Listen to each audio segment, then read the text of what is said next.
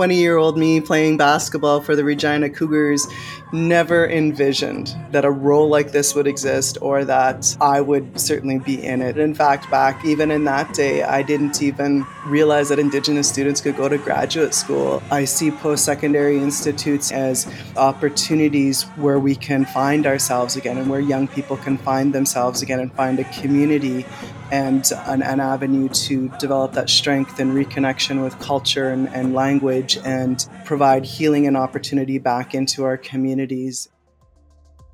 Hi, I'm John Lajamodier, and welcome to Go Far Together, a new podcast from the University of Regina that introduces you to some of our university's brightest thinkers. From outer space to reconciliation, from first responders' mental health to the connection between cannabis and the NFL. We'll explore how these researchers are changing the world and how we understand it right here on the prairies. Join us as we go far together. Nanaskom mamawi o tawa ma mitini miwasin ko takisigawe wapa tamak. Lori Campbell nitsikason. Nehio pitiko sasan tastawini wakasqueo. I'm an indigiqueer Cree Métis Two-Spirit woman. Montreal Lake in the north is where my family is from, but I live in Pile of Bones, or more commonly known as Regina, Saskatchewan, which is in the south of what is currently known as Canada. I also said that I'm just very happy to be here today. When Lori Campbell first came to the University of Regina to play basketball as an undergraduate in the early 1990s, she never imagined she would one day be working here, helping to reshape how the university engages with Indigenous issues at every level. I didn't really have much of an interest in going to university, but I was good at sports. The adoptive family that I grew up with leveraged that because they wanted me to go to university. I think sometimes we maybe overlook the sport pathway to university because it was then during that where I actually realized that university was a place for me and that I just really enjoyed it. And I started taking Indigenous studies. And, I often say that that's where I started to learn about who I was as an Indigenous person from Indigenous professors and peers who knew about who we were as Indigenous peoples. Lori began learning everything she could about her ancestry and culture. This included learning the full extent of Canada's subjugation of Indigenous peoples through residential schools and other policies that tore apart families and aimed to destroy entire cultures. For Lori, an intergenerational survivor of the residential school system and the 60s scoop, this became deeply personal. Starting in the 1880s and much of the 20th century, more than 150,000 children from hundreds of Indigenous communities across Canada were forcibly taken from their parents by the government and sent to what were called residential schools. Funded by the state and run by churches, they were designed to assimilate and Christianize Indigenous children by ripping them from their parents, their culture, and their community. After residential schools fell out of favor, the government decided that we should take Indigenous children and adopt them into non-Indigenous families, and that would be sort of the new assimilation policy. Between the 1960s and the 1980s, tens of thousands of Indigenous kids were taken from their families and put into the child welfare system. It's known as the 60s scoop, and its effects are still being felt today. With the support of other Indigenous students and faculty at the University of Regina, Lori began a search that would continue to this day, locating her biological family. I have a file folder that is probably about 2 inches thick of documentation of writing to different government departments right up until present day, really, as I'm still trying to get some specific information, but of trying to find out who I was and where I came from and who my family was. Eventually, she was able to locate a letter from the government stating that she was the oldest of 8 siblings, but the letter had no identifying information on who the siblings were. I had to process that. I was young. I was angry a bit. Like I didn't know, I didn't understand, and I was struggled a lot. But coming into the university also helped guide my process on this. And so I started the search, and I was like, oh my goodness, I have all these siblings, and I can't go collect them all. I can't take care of them. I can barely take care of myself. But I continued on with the search. With little information other than the knowledge that she was born in Regina, she eventually was able to locate an adoption order with her birth name on it. So I went to the public library and got those big yellow phone books that we used to have. And I had thought that my birth mom might be living in Saskatoon, and started looking up phone numbers. There was no Google then. And then I came home and started phoning, and it was terrifying. And most of the numbers I got either not in service or no answer. And this one particular number was for somebody else in the same building but same last name. And so I called them, and I actually got through, and I said, I'm looking for Brenda Campbell. I think she lives in your building. You have the same last name. And do you know her? And this person on the phone was so polite and was like, yes, can I ask who's calling, please? And I was like super stressed, and I was 27, and I just kept saying, if you know her, like, could you please see if she could come to the phone? I can't get a hold of her. I'd really like to talk to her. And eventually he says, I'll go see if she's home. This woman came to the phone, and I literally asked her probably 20 questions based on what I knew. And I asked her if she had a daughter in, 1972, and, what she named her, and all these things. And that was really more than enough to know. But your mind plays tricks. Anyways, eventually I said, I'm your daughter. And you never know what's going to happen next. But, she starts yelling in a happy way to the man who answered the phone, and who happens to be my uncle, and says, it's Lorianne. I told you she would be the first to come find us. And then she just started talking and telling me about who I was. It's that experience of also talking to somebody for the first time who knew who I was when I was young, because I had never had that before. And so she was key to also helping me connect to, family that had stayed together. But the search to find my siblings, who had also been taken over multiple years and spread across several provinces, took a much longer time. And so from starting to search for my mom in, I think, 91 until when I physically was in contact with my last sibling that I found was about 25 years. So I'd spent my entire adult life doing that. While finally locating her family members brings joy, the legacy of colonization and assimilation weigh heavily on these discoveries. Sometimes people want to romanticize that a bit and say this is great. It's a happy ending. And what I want people to know about that, and what I tell people who are searching, the assimilation policies, the impact of residential school in a 60 scoop has had devastating impacts on our families and our communities. And there is a lot of grief. While I was taken, there were people who were left behind who knew I was taken. My uncle had wrote a song about me, which I now have, that he had played over and over about me because I was the first taken. I was the oldest. And I wouldn't say it's like a happy ending. It's everybody is struggling, and the system that was supposed to take care of us and create a better future for us has actually just caused devastating harm. And we're just one family group of thousands across this country. I think for Indigenous peoples, there many of us come from residential school survivors, 60 scoop survivors. I'm first generation in my family not to attend residential school. I come from a 60 scoop survivor. That loss of culture identity is huge. Keenan Cummings is a program coordinator at the Tatawa Student Center. He met Lori 10 years ago when he was a student programming events for Indigenous students. For all the pain that's come from Lori's journey, her story is having an impact on other survivors looking for answers. When Lori shares her story and where she comes from, it's a hard story, but the beauty in where she's at now, that reconnection with family, it's hard because sometimes, we have anger. When Lori speaks, you hear all of the emotions in her voice, from the hard times to the happiness she now has with her mother. And I think the inspiration that Lori provides to Indigenous peoples, but also Two-Spirited peoples, is huge.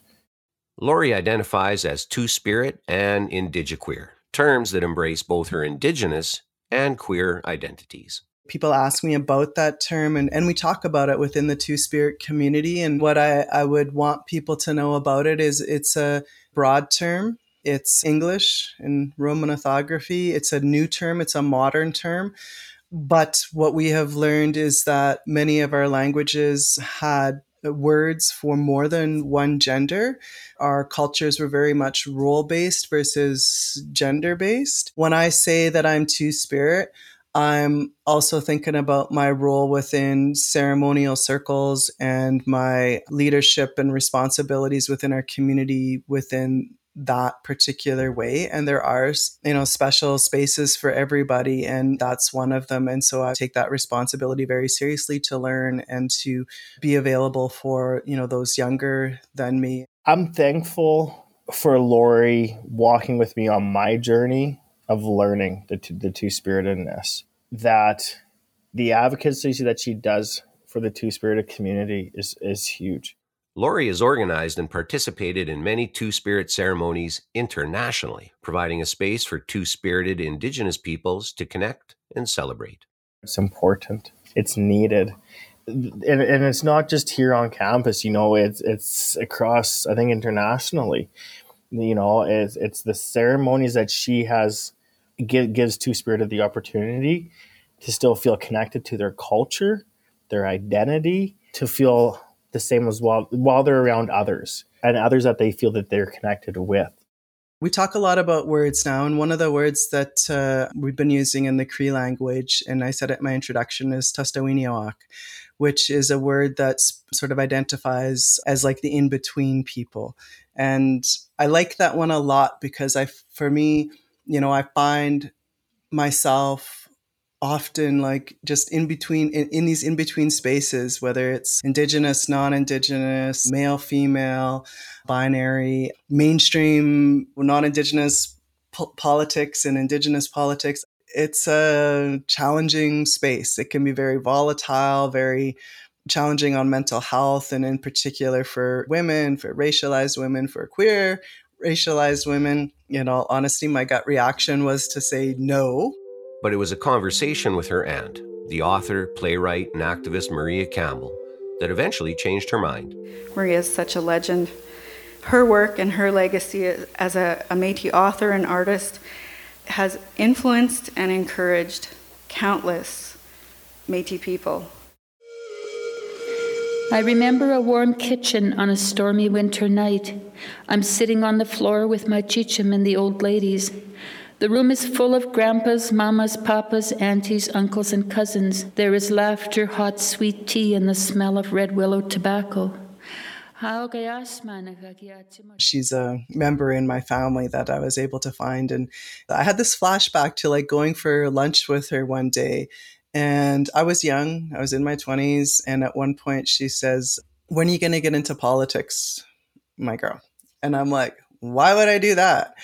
And she just kind of like paused, but in one of those ways an auntie pauses and they're not really happy with what you said, but they're not really going to scold you. And then she just kind of said, to be Indigenous is to be political. Years later, she would receive a phone call from the New Democratic Party, hoping to enlist her as a candidate in the upcoming federal election in Waterloo. The NDP was formed in 1961, driven strongly by the ideals of organized labor forces. The party represented progressive-minded farmers, workers, and middle-class people who were interested in greater equality. Am I political? I need to think about, do I have a good reason to say no? Instead of just saying no because I don't feel like it. And so I realized that my entire career and personal and professional life has been quite political. So I flew home. I called my auntie. I talked to people that knew me. I have some friends who are retired white male bureaucrats who know that system and they know me well. And I'm like, what do you think? Do you think this is something I should do? And at the end of a few weeks of consultations, there was no good reason for me to say no. There was a lot of things I really liked about it. I mean, I love door knocking and just talking to people and what's going on and what do you need?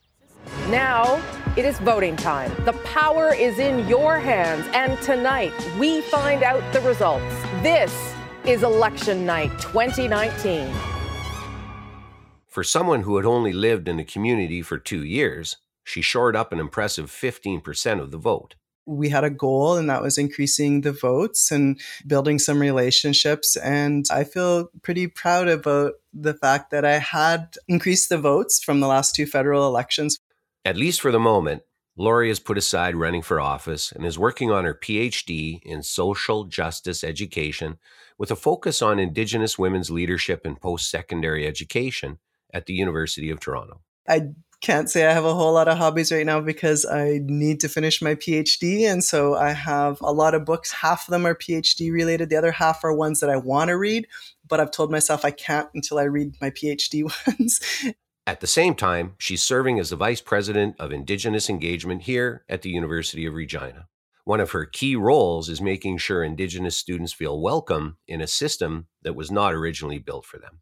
To do so, she's helping lead an institution-wide strategic plan on Indigenous engagement, the first of its kind at this scale. It's an inaugural position at the University of Regina. And these kinds of positions at the senior executive level have really only come about in recent years, I would say.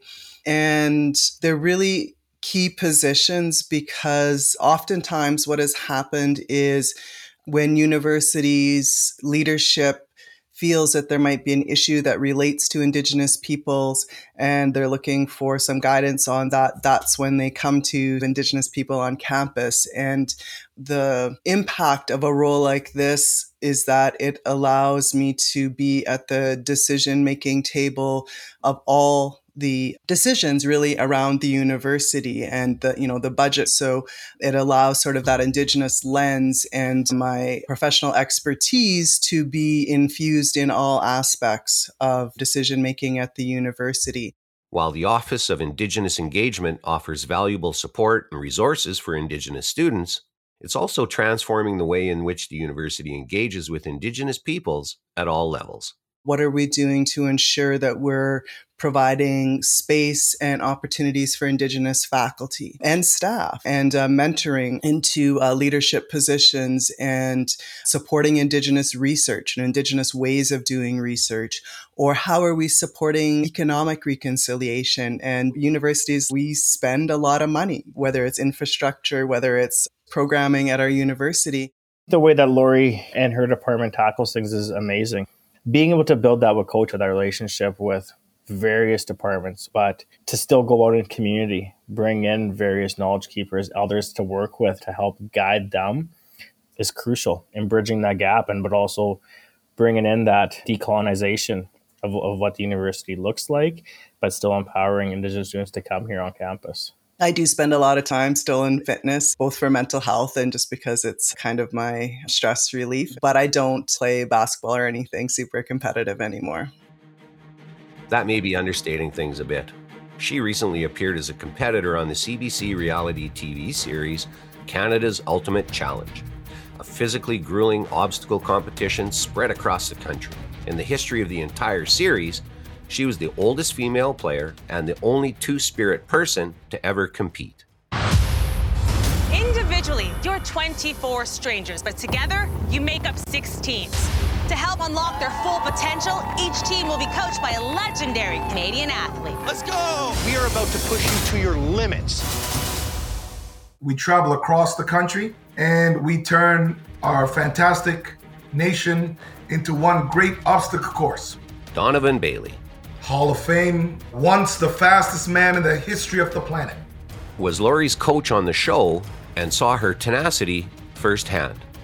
Lori, I think, is mentally probably the strongest player that I had because of her background as an athlete, her background as a woman, being Indigenous, being queer. She is probably the person that has gone through the most in life and clearly one of my favorite people and a great player for my squad.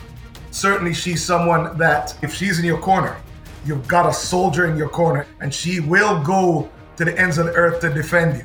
And that's what I mean for Lori. She can do anything she wants. You know, it don't matter for her to take that opportunity to go out and do all these obstacles, these challenges that are so hard on your body. It is huge. And I said, this is your land. get that baton and go own this.